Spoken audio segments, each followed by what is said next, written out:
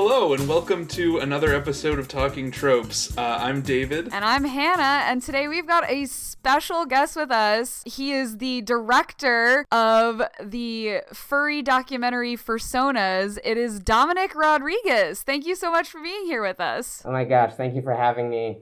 That sounded like monotone. Like, thank you for Thank you for having me. Very excited to be here. Well, I want to start by just pitching that everyone should go watch Fursonas. It's available for free right now on Tubi, and it's available with Amazon Prime. And it's really a special kind of documentary that talks about the fandom around furries in a really compassionate, but also critical, but also just loving and embracing kind of way, which I was really impressed by. It really walks a great line as far as documentaries are concerned about, it definitely has its point of view, but I think it really does try to give a wide sort of smorgasbord platter view of what the furry fandom is. It's not just like one narrow look at it. Thank you guys so much. Yeah, I just want to introduce like how we came to decide to talk about this particular trope. Yeah. Hannah and I were thinking, we'd love to talk about the Disney trope of animal transformations, which is something that they do all the time. And then the more we thought about it, the more we realized we can't talk about this without discussing furries. Absolutely. Right. Or just Disney animals in general, because there's so many of them. Mm-hmm. And then the more we thought about that, the more we thought about our own ignorance of the fandom, which we only know through the public perception through internet spaces. Right. So we felt that you, Dominic, could provide some more perspective on it and make sure that we don't say anything that would enrage the furries. Well, I can guarantee that that's impossible.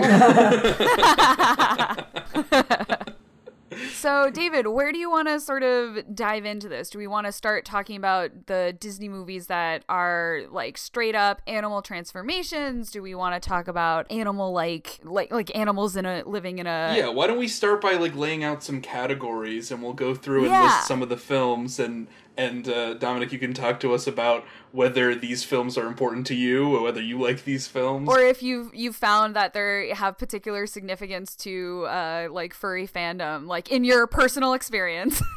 Yeah, okay, so this is the time for the disclaimer. Okay, so attention furries. I am not trying to represent all of you. I am only representing myself, Dominic, or you might know me as Video, but I know that some of you will get mad, and I'm just asking you to just remember that I am just only talking about my personal experience as a furry. I am not the furry ambassador, even though I am literally a furry ambassador right now.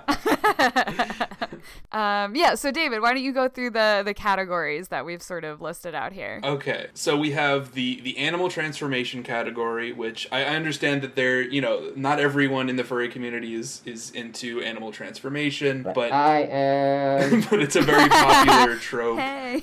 Then there's the sort of the cartoony anthropomorphism. So the animal society, the people-like societies with like Mickey Mouse or Robin Hood, Zootopia. So anything where the society is basically human, but all of the human characters are portrayed by animals. And then there's the category for just talking animals, which, can be in a world where there's humans or a world, where they're kind of separate from humans, but just all the animals talk, and that's the only anthropomorphism that they have. They otherwise look exactly like animals. And behave like animals for the most part. Maybe they make pop culture references, but they don't, go to movie theaters, and they don't walk on two legs. They don't, unless they already do. And then another category is just they're animals. They act like animals, but for whatever reason they just sometimes wear clothes. And that can be part of the fun. I mean, like animals do in real life. Sometimes we do that. Yeah.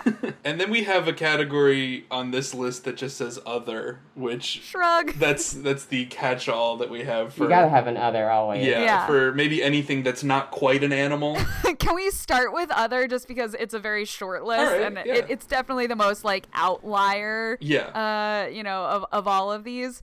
So, we've got some Fantasia, which, just has a lot of different sort of parts to it, you know? Right. Well, in addition to having, yes, animals who dance ballet and wear tutus and have big eyelashes, right. You've also got, animals which just have, like, gigantic, like, cartoon eyes doing things, and then you've also got centaurs and what are the other Greek mythological creatures that the fawns, yeah, the little dancing fawns and stuff. So those are not they're not as much related to the furry community, is my understanding. I feel like centaurs, definitely, for sure. Centaurs can get it. Yeah, and honestly, a lot of that stuff, like, it kind of dips into sort of different categories, like, that's what's cool about Fantasia, is it's, like, all these different shorts that are, different styles of animation and stuff, and so, like, I mean, Mickey Mouse is in it, and so, like, that's, like, we would just call that, like, toony, from the furry perspective, that's, like, a toony character, and then the stuff that's, like, that more kind of, like, the Greek mythology stuff of, like, the centaurs and stuff like that dips more into kind of, I don't know, like mythological creatures and stuff. So, like, I feel like all that stuff is furry, but it's different kind of categories of furry. Yeah, it's different flavors. And what is the category for those fish that do, like, the dance of the 7 veils, like the sexy fish dance? God, yeah. Sexy fish. Like, what is that category? I don't know a lot of aquatic creatures personally. No. Like, I know people do. People make characters for themselves of anything, but I don't. Usually, what I've found is anything you can eat, people usually don't make characters of it. Interesting. I like that as a rule. Like a chicken or a turkey or a fish or I don't know. I've definitely seen roosters. I've very seen a cow. Buff roosters. Yeah, there definitely are. But I just, like, as far. But as... you don't really eat rooster. That's fits. True. We don't eat roosters. Yeah. Well, I eat roosters, but that's because I'm a wolf. But that's... Fantasia is one of my favorite films, my favorite Disney film for sure. I definitely grew up on that a lot. It's probably, there's an argument to be made that it's, like, the best Disney film, and they could probably never top it because it's just the ambition of it. They certainly didn't top it with Fantasia 2000, which also was much less furry by comparison. True. Yeah. Probably the reason. It's probably so also on this list we have the recent release Onward. Yeah, the Pixar film about the elves, but there's centaurs in that one, and in that one there's a centaur who's dating the main character's mom, which I don't know how I would react. if your mom was dating a centaur. Right. I got that far into the movie. I started watching it last night. It looks awesome. It definitely seems like there's if not furry adjacent. Right. Yeah. And then there's a Manticore. Manticore. Yes, the mighty Manticore is a character. I believe she's played by Octavia Spencer. I want to get that right. Ooh. It is Octavia Spencer. I was right. But yeah, so she's a great character. I would imagine that she would be embraced by the furry community because she's a big lion head and she's just a very fun, bouncy, dynamic character who's very helpful. I don't see a way to unfurry that when you start with big lion head. Like, that's all I think people need to know. Like, I don't know. Even if the rest of it was just like, I don't know. I'm trying to think of the least furry thing. A wrench. It would still be furry, I think. Right. I love that tools are the opposite of furry. Probably not. Probably get a lot of hate for that. No! Be like, hey, furries love tools. We're tools. I'm a tool. I'm a wrench. Speaking of tools, in our other category, we wanted to include Cars, Pixar's Cars. Yeah. Oh my God, there we go. It's the antithesis, I think, of furry culture. It's anthropomorphism. Wow, look at that. That's a perfect little segue, isn't it? Yeah.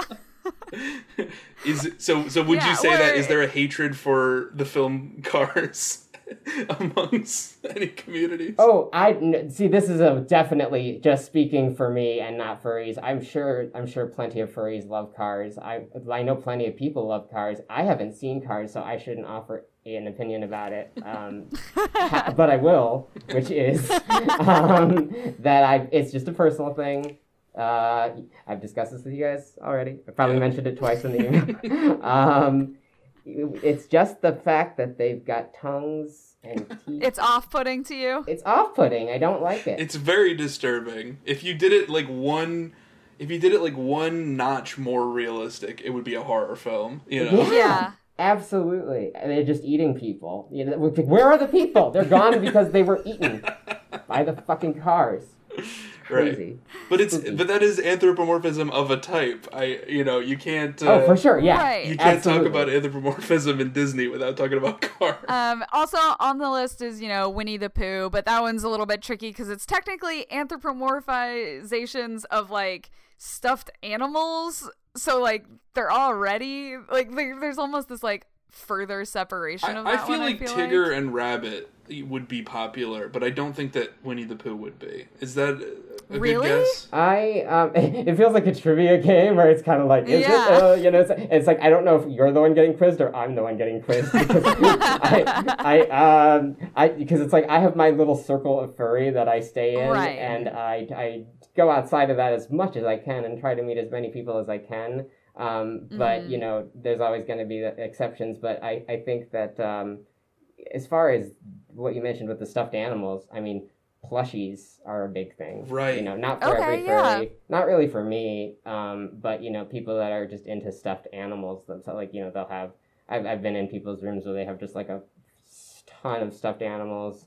And so I can see that being a thing. However, I think that people, and there are people like that are like they like want to fuck the stuffed animals, and they're called plushophiles. And the thing is that I think furries sometimes maybe want to distance themselves from that because it was in that CSI episode that was like. That was like the furry 9/11. Like it was. God! It was the worst thing that ever happened to the fandom, in their opinion, and they just felt like they never recovered from it. I think they do finally feel like it now because now there are people that are in the fandom that don't even know what the CSI episode is. But do you know when that aired? It's like 2003. Something like that. It was early Very 2000s, early. In the early internet days. But they had a thing called like PAFCon in it. It was meant to be a furry convention. It was for plushies and furries.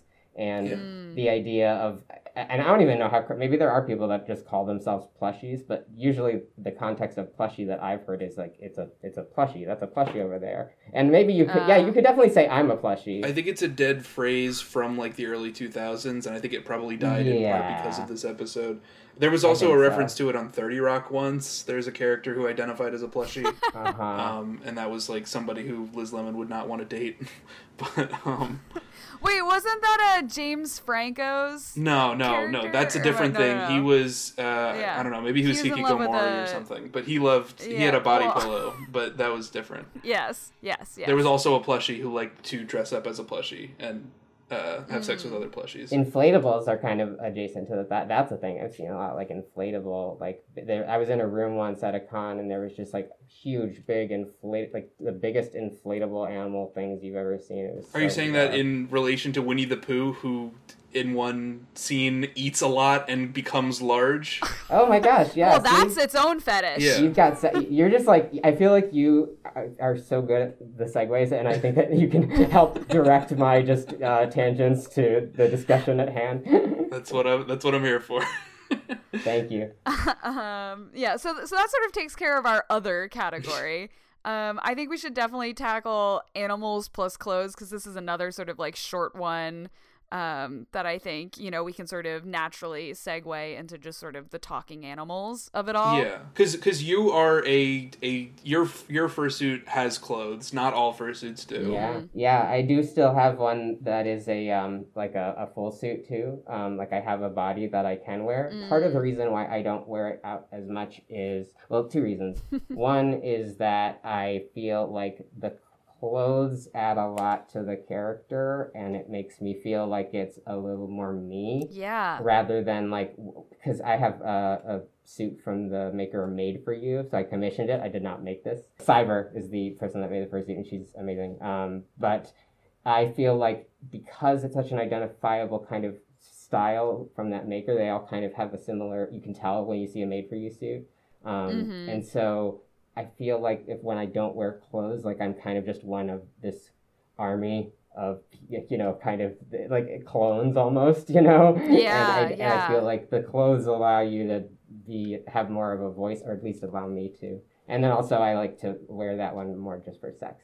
Sil's body one. I'd like to just have that one for sex and then just have this for non-sex. So there you go. That makes sense. Yeah, so on this list we have, I think Fantasia's in like every list, but right. Cinderella is the first like major one for the animals and clothes thing, where the mice are animals that Cinderella made clothes for, right? Right. And that's sort of, it's interesting because clothes in that one are sort of this like civilizing force on them, you know, where it's like once Cinderella has gifted them a clothing, then they're like, now you're one of us, a good mouse. And they can talk. The birds can't talk because they don't have clothes. They make clothes, which seems like you would have to be more civilized to make clothes than to wear them.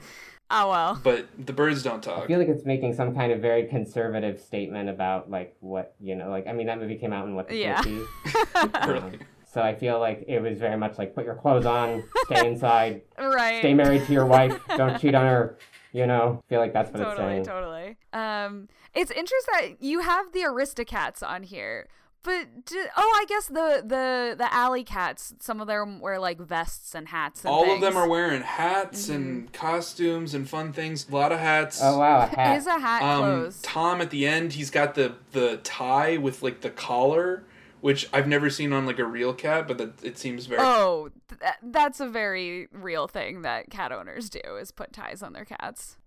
I think that's like an entire probably. It's probably a Twitter that's more famous than any of us could ever hope to be. Well, I think the whole point of that film is that the owner of these cats humanizes them so much that she's willing to give them all of her money. Right. And then, you know, so it kind of makes sense. And the idea that there's like a jazz, a hep cat culture going on in the alleyways is is part of it. But I don't know that jazz is as you know, interesting to the furry scene as just the cat romance that's going on in the film. Probably say it's the romance. Yeah, no, you guys are probably right that cats are more furry than jazz. I think. I think it's interesting because the animals plus clothes list is very mouse centric. Because, you know, we've got the mice in Cinderella, we've got the Rescuers is on here, and then the Great Mouse Detective. So all of these are really just like mice wearing clothes in an otherwise normal society. Well, I think I can explain why that is. It's because they would have probably gone onto the animals in human society thing, but mice are typically very small. Right. So it's sometimes fun to build them a little society in parallel with to humans. So I think that's kind of the fun thing. Right, which is very like An American Tail and Fievel Goes West, like that side of it. How are sort of mice seen, Dominic, in the like furry world? Are they popular, or is that something that sort of I've seen mice, I think. Yeah. I feel like I've seen like rats more, for whatever reason. I feel like rats have got a little more stank on, you know, like a little more attitude. But mice are, you know, there's not, I think, anything particularly profound I can say about mice in relation to the fandom, but there's no rat certainly stigma. Not. No. There's no like rats are welcome. Yeah.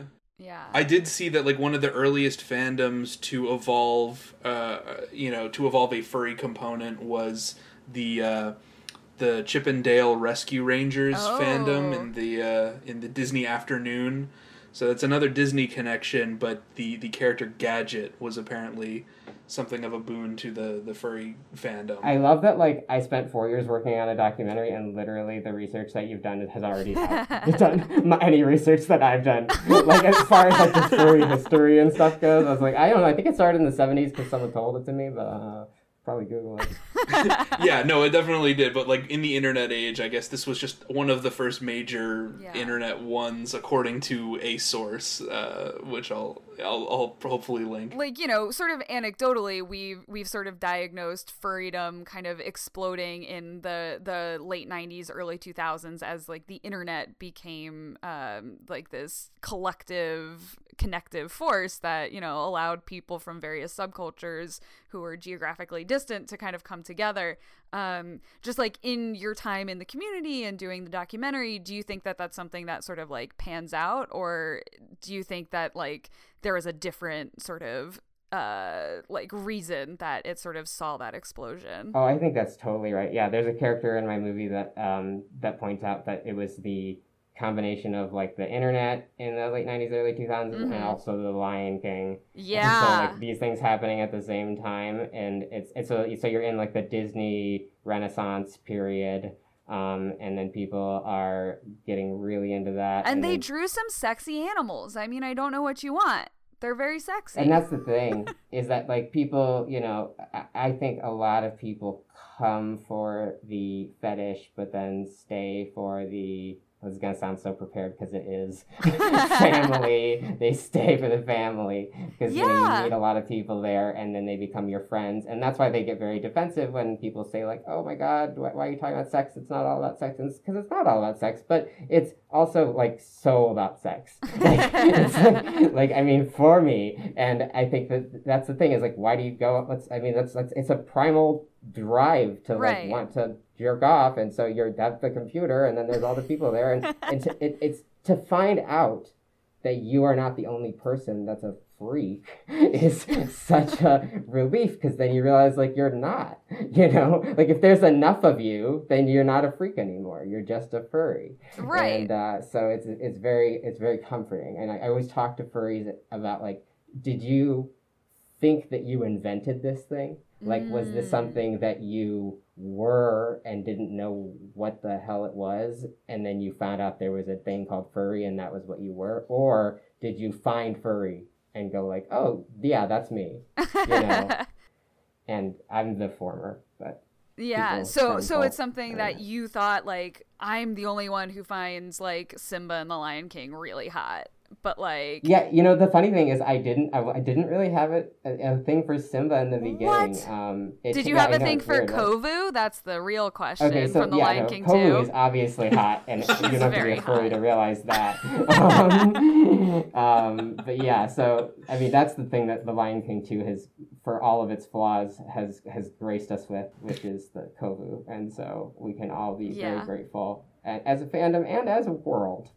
So did you enter furry through a different fandom, if it's not Disney, like through something else? Yeah, so you're gonna get to it in your oops, I think I knocked something down. But you're gonna get to it in your list, which is TF. That was my TF transformation. We call it TF in the community, But yeah, so that was my entry into the fandom.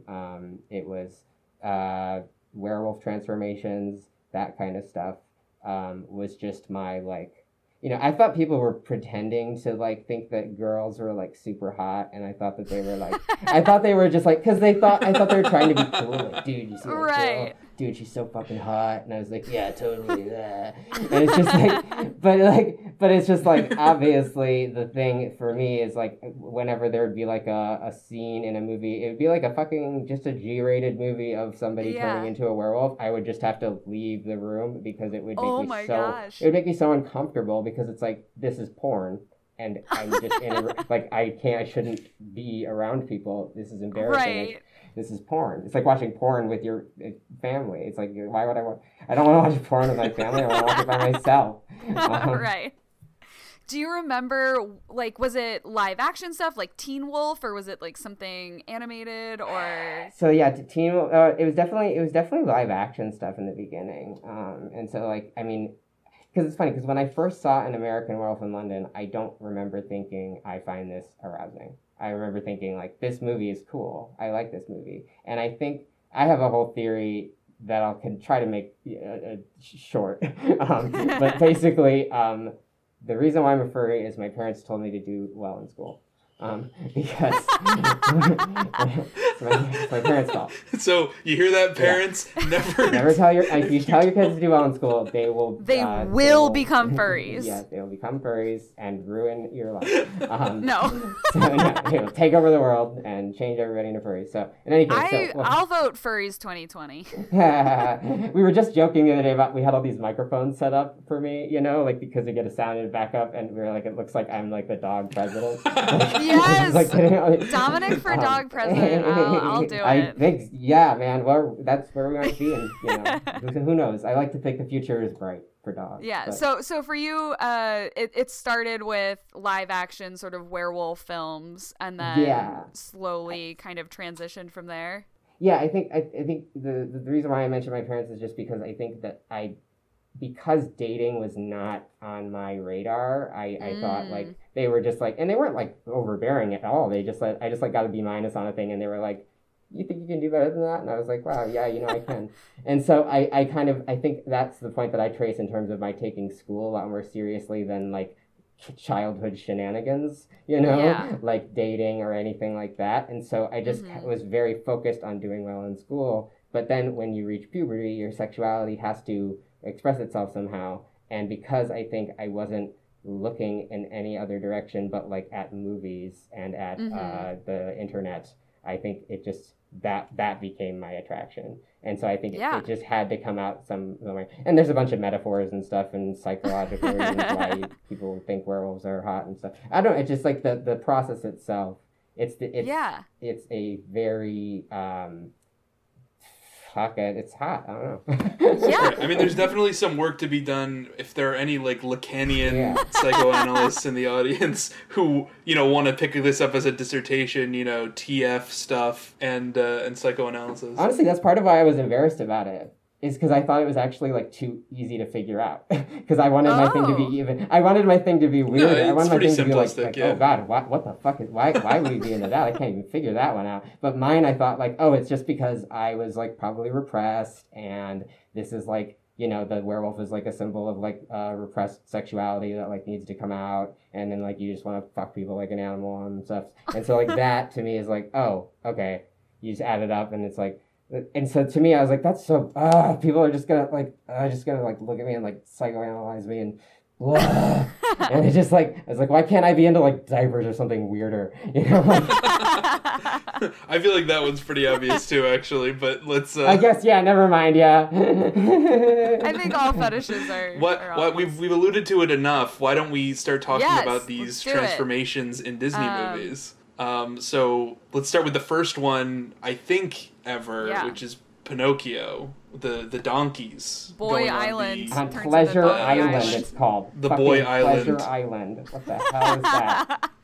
This is what I'm talking about. You cannot get more sexual. What are they doing? They're doing it on purpose, guys. I mean, it's like pretty clearly a sinful place, a place of sin to explore your pleasure with other boys. Right, and then you get a donkey dick. So, Yeah, I mean, these boys, these just bad boys that are just like breaking the rules, and then they turn into donkeys, and then they become like slave labor. It's like, just like, Jesus, what is this? Like, it just feels, the fan fiction writes itself, Like, yeah. And then the next one on the list, Sword in the Stone, which has the very popular, very famous squirrel scene. I think it's really that one. I have such a vague memory of it. Explain it to me. So it's Merlin and like young King Arthur. Yeah. And they're going on adventures together, and Merlin turns him into a squirrel, and suddenly there's this demure female squirrel who's chitter talking and like touching him and like flipping his tail over. And doesn't she get really sad when he has to leave? Very heavily. Yeah. Aww, she gets real sad. Yes, so depressed. These are the kind of little things. Because squirrels mate for life, which is also something that I think is very, something that's attractive about the furry community is the idea of like bonding and it's like there's both like the idea of a mate, and like, oh, you're my mate, you're my thing, but then there's also a ton of like fucking around, which is awesome. Like, I mean, like, it's very much like it's not. I feel like people, at least in the circles I run in, which might say more about me than it does about furry, but it definitely seems to be the assumption that a relationship is open rather than that a relationship is closed. That's interesting. Like, yeah. I think that's more of a gay thing, too. Like, the fandom didn't used to be this gay. Like, in the beginning, it was much more like, like hot, kind of feminine anthro stuff, and there were a lot of straight guys in it. But then we took it over. Yeah, I wonder how much it has to do with Disney, the straightness for so long, because Disney is this extremely Christian, family values, anti-LGBT, heteronormative, media empire source. And if every like, indie comic strip is basing their like first drawings on Walt Disney Mickey Mouse stuff, like that trickles down. No, I mean, this isn't a Disney movie, but I just always think to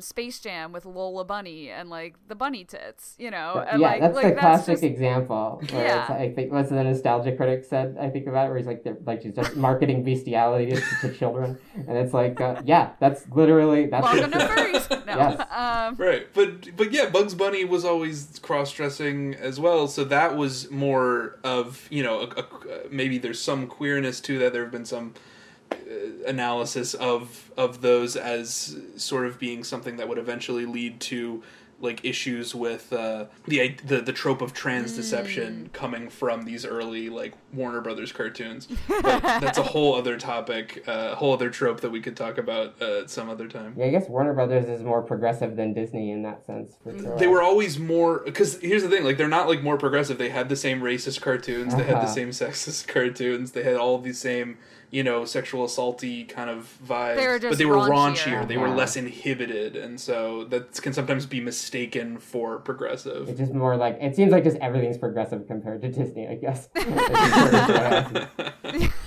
You're not wrong.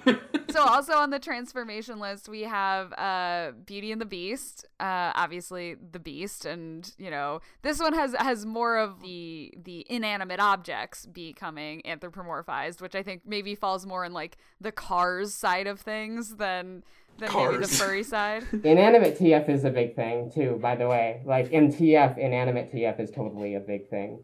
Like people even like chairs. the furry. Yeah, but it maybe doesn't intersect with furry as much, that particular part of TF. I don't know. I mean, I honestly don't think that there are like TF conventions. There probably are, and I just don't know about them. But I feel like I should know about them if they exist. And so I feel like there's just a huge overlap between those communities, and I don't know. I think a lot of times people will maybe come for one thing. Like for me, my thing was werewolves, but then it kind of gradually became other things, because the internet just corrupts you in many ways. So. Right. It takes you on a journey. You start at point A and you end up at point Z. Yeah. If I can make a point about Beauty and the Beast that is interesting. Please. So, like, have you guys ever seen the 40s French version by Jean Cocteau? No. Yeah, the Cocteau one. I've only seen clips. So apparently, they're similar based on the fairy tale, right? I mean, so it's like the same plot, but in that one, I think when he turns into a person at the end, apparently there is a bit of a kind of there's something in Belle's face where you can see that she's like not as into it, and apparently Greta Garbo this is like a story about the movie that in the screening of the film, Greta Garbo is there and she like yelled out like, "Give me back my beast," because she like thought like he was hotter. So I think Greta Garbo was a furry. I love it. And then also it's just like, that's the thing is like that movie is like the it's like saying like beauty is within, it's this, but then at the same time I think it's also saying like this thing is hot. And so like maybe it's actually better, maybe the monster is better.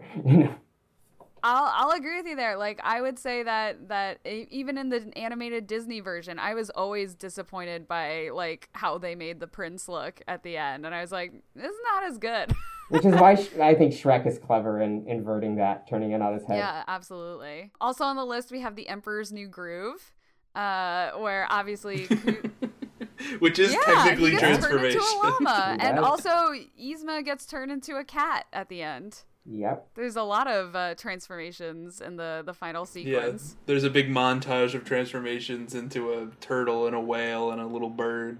Lots of fun stuff. Is the Emperor's New Groove popular in furrydom or not so much? I don't know the answer to that question. I haven't heard people. I just think David Spade is not popular. Yeah, David Spade doesn't do really well in any fandom except for I think maybe the David Spade fandom. I think he might be waning in that one a little bit. The John Goodman's Beefy Arms fandom is probably stronger for this film. I mean, that's going strong for sure. Than the furry fandom.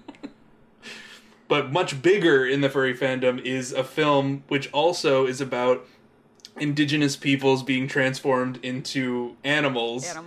And was released within like a year of the other. And it's called Brother Bear. Oh my god, right. That movie's great. I was just gonna ask, Dominic, do you have like a favorite animated Disney film that to you is like, oh, this is like such good furry shit that I'm all about? Yeah. So it's not a unique choice, but The Lion King, I mean, is as far as like favorite like film that's associated with Disney ever, WALL-E, but that's like from a cinematic perspective. That one's like undebatably like GOAT. Is that what they said? But in any case, the Lion King, I had this like TF fetish, and furry was kind of related to it, but I also kind of had a little bit of resistance to furry for a while because it was like seen as kind of the bottom of the internet trash barrel, and now it's gotten better because now it's like the top of the trash barrel. But the thing is that it was the kind of thing where I just was like, I'm not really that. I don't want a fursuit. I don't want to like go to conventions. I just like this one. He says in a fursuit. I know, and I look back at my old diaries and I'm like, Jesus Christ, dude, you really blew it. If that was what you're trying to do, you failed. But so the thing is that when I saw The Lion King, I had seen it when I was a child, like most people did, but I was really into films. I'm a filmmaker, and so I didn't really consider a lot of animated films like serious films, like when I was in high school, because I was like a pretentious asshole. And so when I saw The Lion King, because it was just like screened for us on like the last day of school or something in my science class, and we watched like half of it, and she had to cut the tape because the bell rang right when Mufasa was falling down. And even though I knew what happens, because I've seen the movie when I was a kid, but I was just like riveted, and I was just like, oh my god, this is one of the best movies ever made. Like, this is so, and I just was so emotionally connected to it, and I thought it was just because it's a good movie. But it honestly, maybe there was some sexual rumblings in there that I didn't understand at the time, but I just think it had something to do with cuteness, and cuteness, like you guys, your thing's called Talking Tropes, right? So you must know the website TV Tropes. For furry. Like the first line I think on the page for furry is, cute is a weird word. And I think that kind of sums up like the weird feelings that we have about that word cute. Like, it could be like a cute puppy, or it could be like a cute like person that you want to put your dick inside of, or it could be like maybe put those things together. But like the point is that it's complicated, and sexuality is complicated, and cuteness is complicated, and I don't necessarily think that like they don't have to be mutually exclusive. I guess. Because I was think interested. cuteness is complicated would be a good like slogan for the whole community. Yeah, absolutely. That's their tagline. Yeah, do you want to talk about some of these? In addition to Lion King, we have a whole bunch of other talking animal Disney films on this list. Oh, yeah. About half of which I would consider to be like not very furry. Like you said, you don't know many aquatics, so we've got like Finding Nemo on here. I mean, they do say scalies. That is a thing. Like, I don't know, fish must qualify as scalies. Like, lizards are scalies, we say, but they're still part of furry. Yeah. Like, any animal, like, it's not like we have we're not trying to be bigots, like, it's not like there's a certain animal that's not allowed at the cons. People just tend not to gravitate as much. I mean, I'm pretty sure I've seen aquatic things. Oh no, I actually know one. The guy that used to sell me drugs. So he was a dolphin. There you go. I love it. Dolphins, I get on some level, but the Finding Nemo fish are so not anthropomorphized. They're just right. You take the fish eyes on the side of the head and put them on the front, and that's the only change. So I can see why that wouldn't be as popular as, for example, Fox and the Hound, which I know is hugely popular. Oh my god! Because of the brotherly friendship between the dog and the fox. It's very gay, David. It's very gay, but then they put in the Disney straightness in the female fox, who's also very lithe and smooth and big eyelashes on this, fox. The strict gender differences in Disney anthropomorphism, I think, is something worth talking about. Yeah, absolutely. Yeah, it seems like they could have just there's a way that story was supposed to go, and they said no, we're not going to do that because because they're not actually brothers, right? They're different species. Yeah, it's been a long time since I've seen Fox and the Hound. I'm more familiar with it because of the I guess, infamous GIF of it's just taken out of context.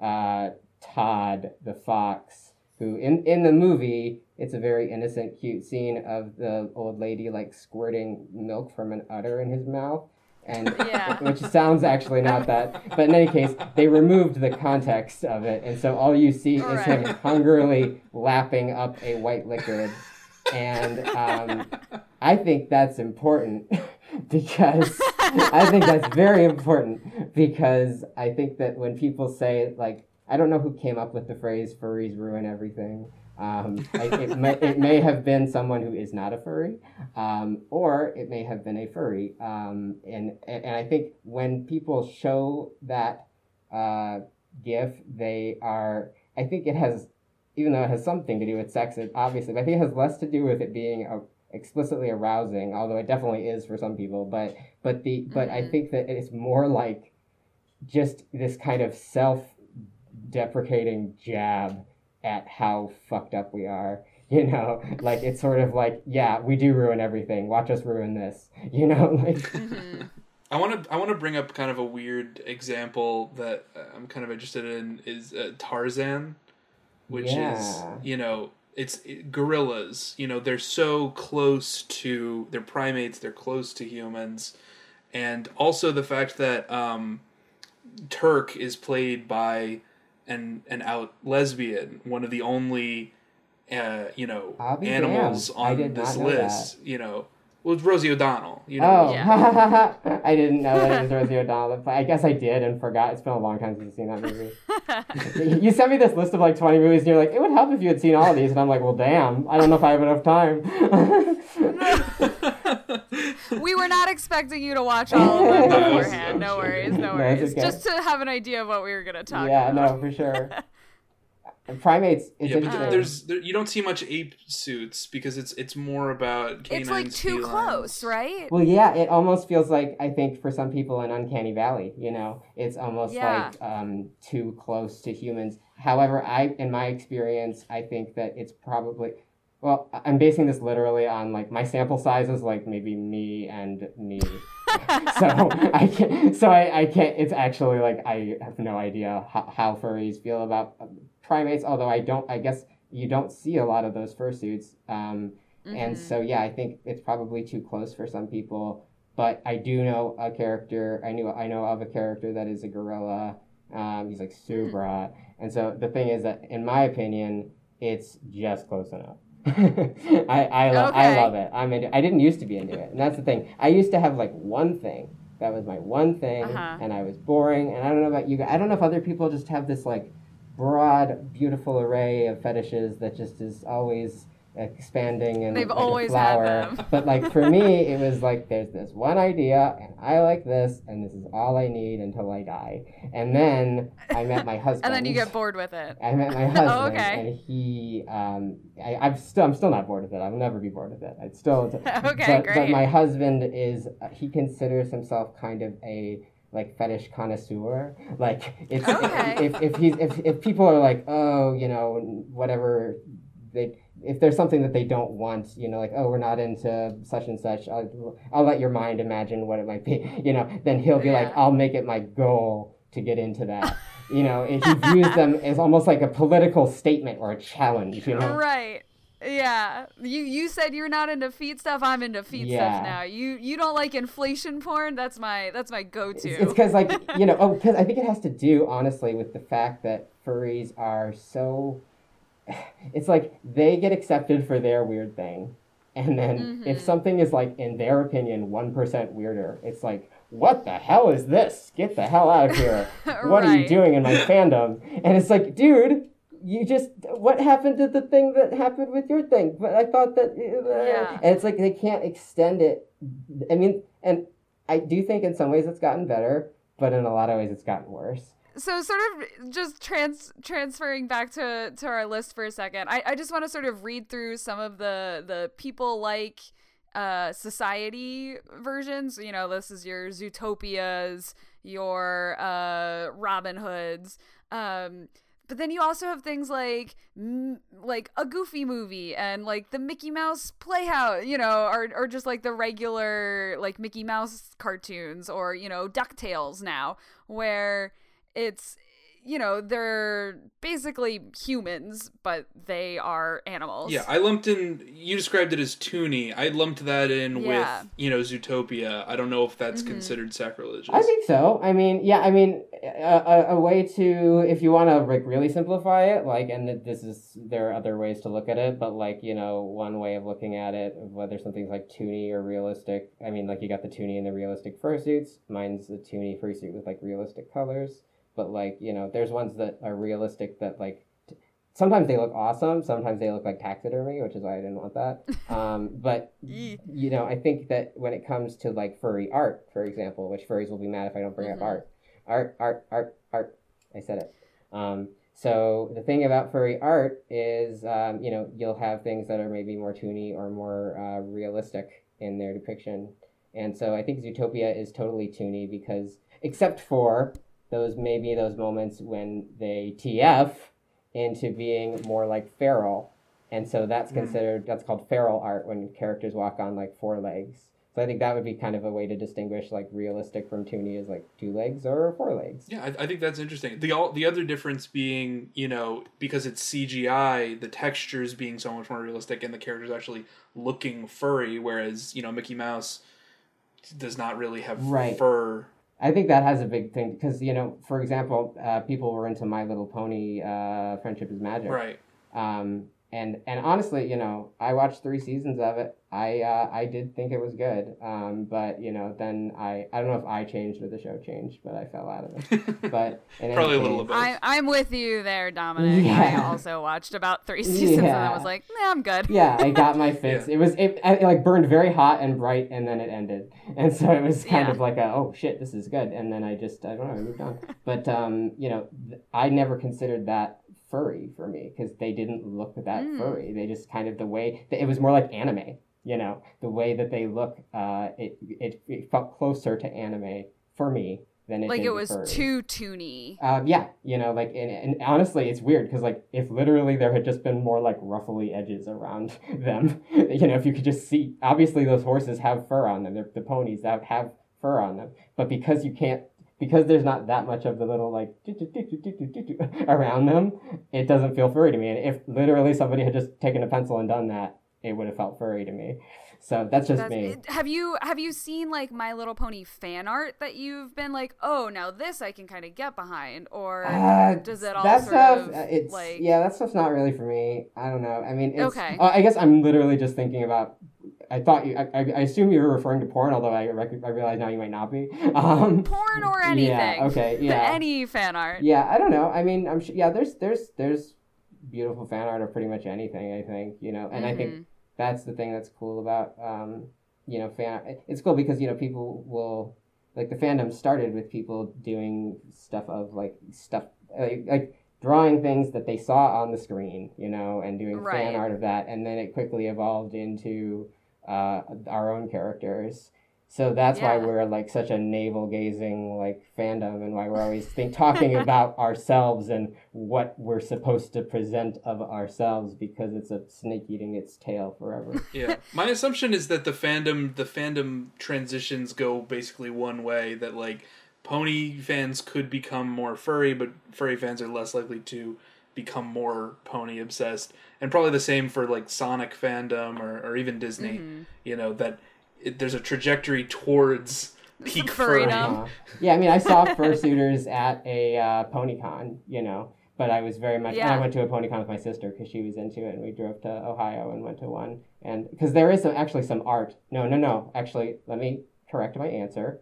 Hannah, I was thinking of porn when you asked, which is why I said it was not for me. But then there is some amazing MLP fan art. That is, like, for example, there's a guy named Max Gilbardi who does, at first it's a little, like, you might not think, if you don't think it's for you, maybe, like, stick with it, but, like, he does a thing called, I don't know what it's called, but the character is Jappel-Ack instead of Applejack, and he does he has, I guess they're called, like, shed.move and pony.move or something like .mov. Interesting. I'm familiar. Yeah, like those are kind of like violent and stuff, but there's like a comic book that he, like a graphic novel that gets very serious, and like, I mean, it's online, you read it, but it gets very strange and serious, and also him as a person, he's very funny, and he'll have these interviews. He had this one interview where the people that were talking to him, he just only answered in like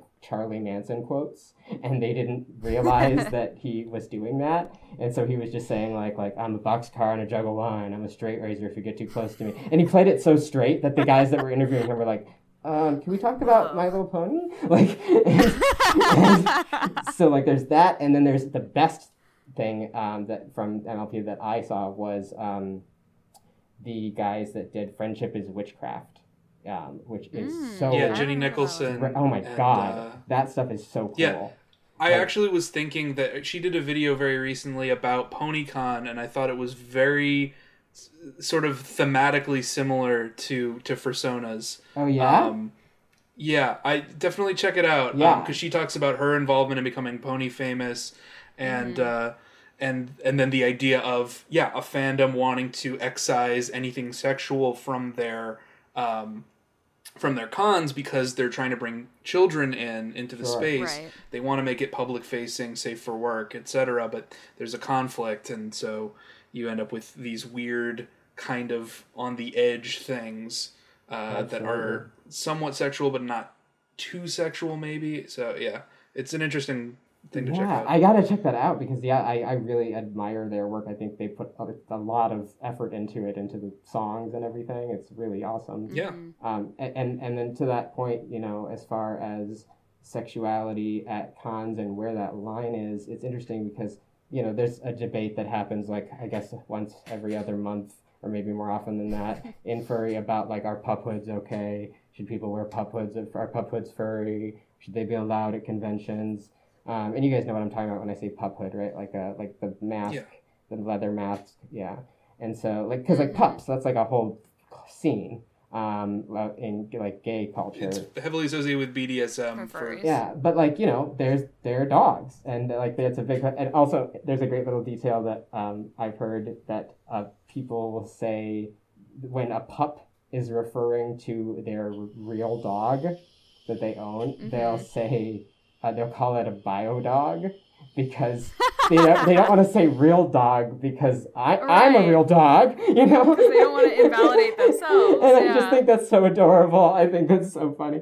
But yeah, so I mean, the idea that I was arguing with somebody about this because he was talking about how pup hoods should only be after midnight at conventions and maybe not even then. And I was like, you have the privilege of getting to see your fetish walk around in the daytime, because yours looks like Disney.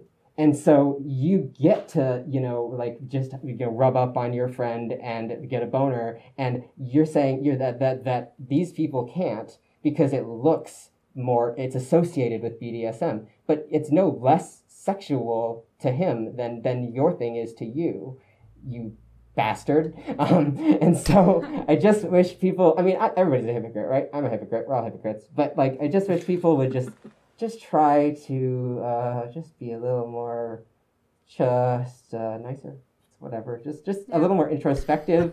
Maybe think about just treat others the way you would want to be treated. Maybe be like Jesus. I don't know. I'm living like Christ. Why don't you? Yes. Christ would wear a fursuit. Yes, obviously. Wow, this interview is going great.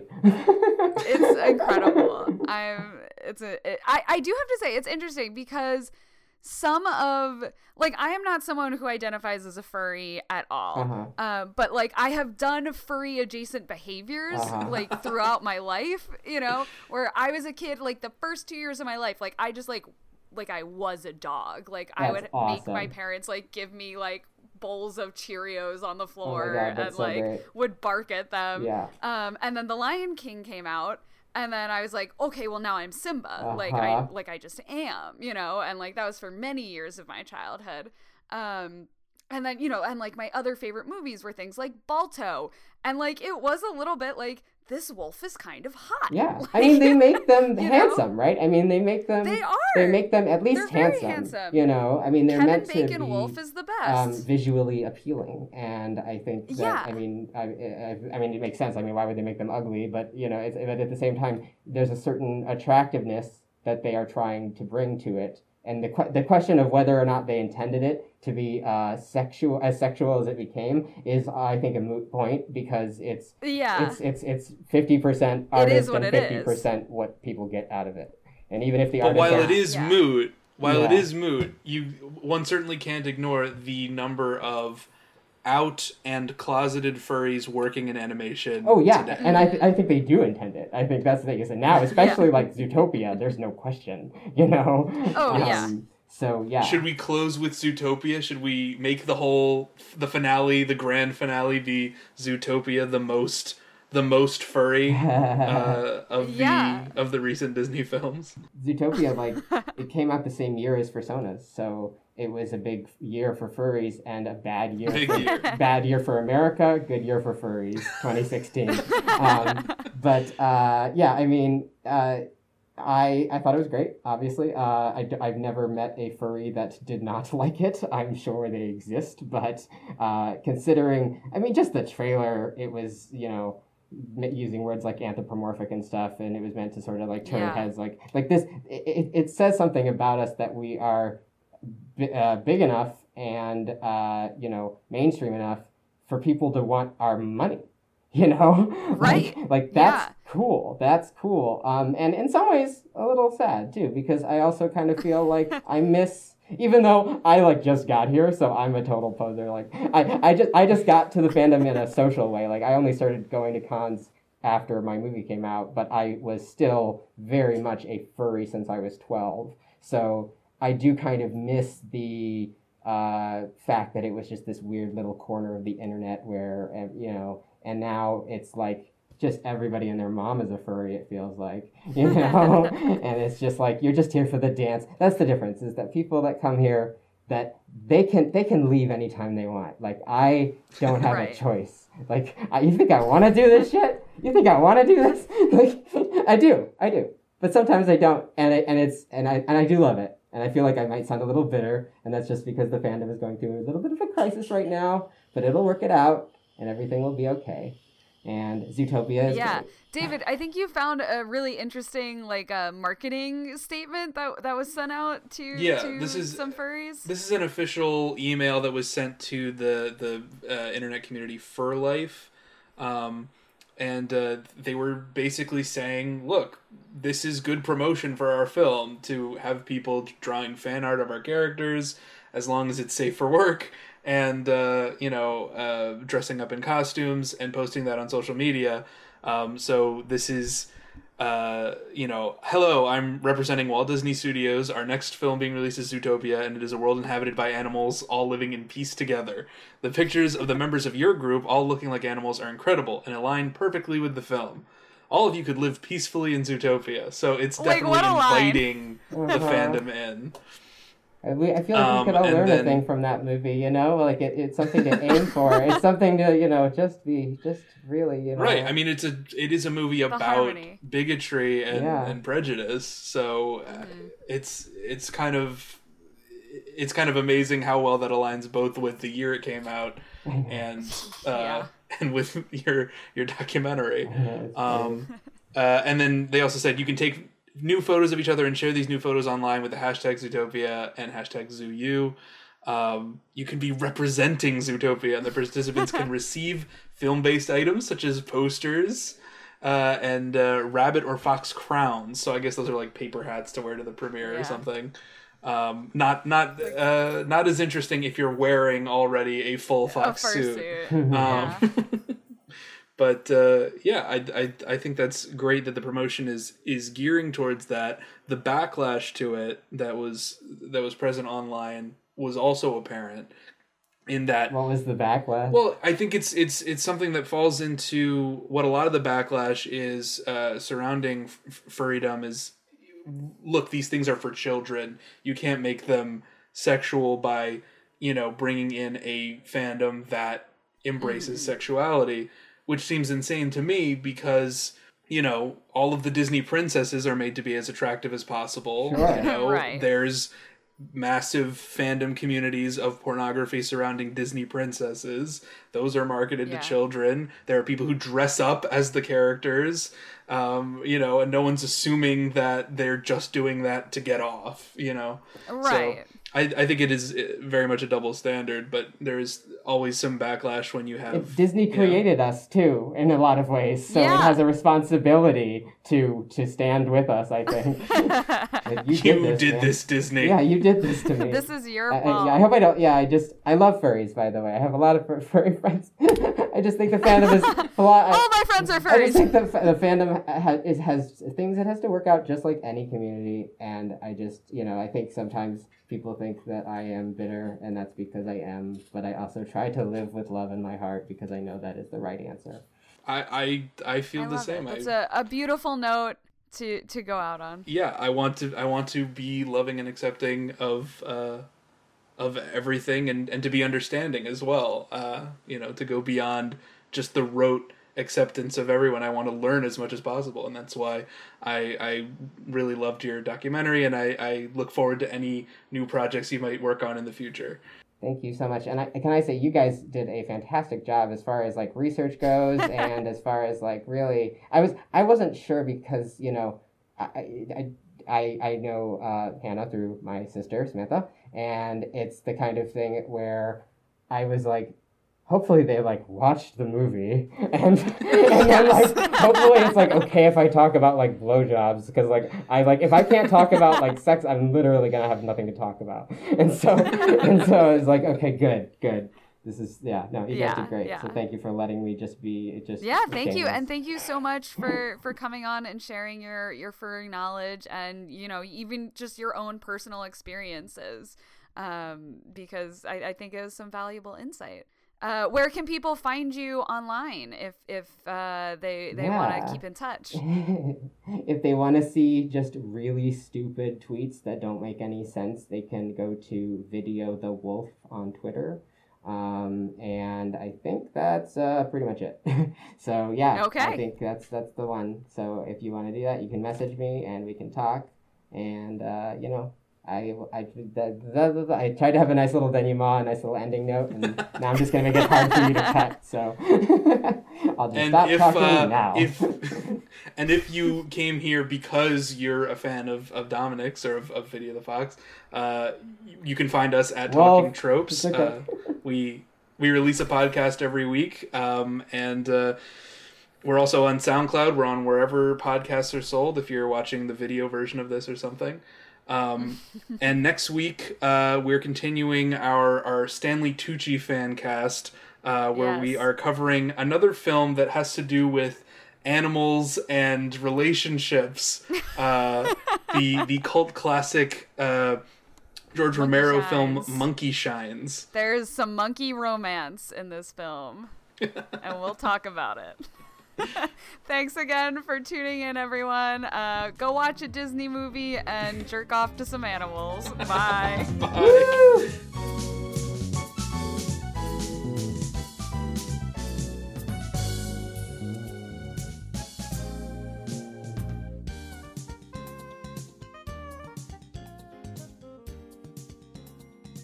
Then you're not a freak anymore. You're just a furry.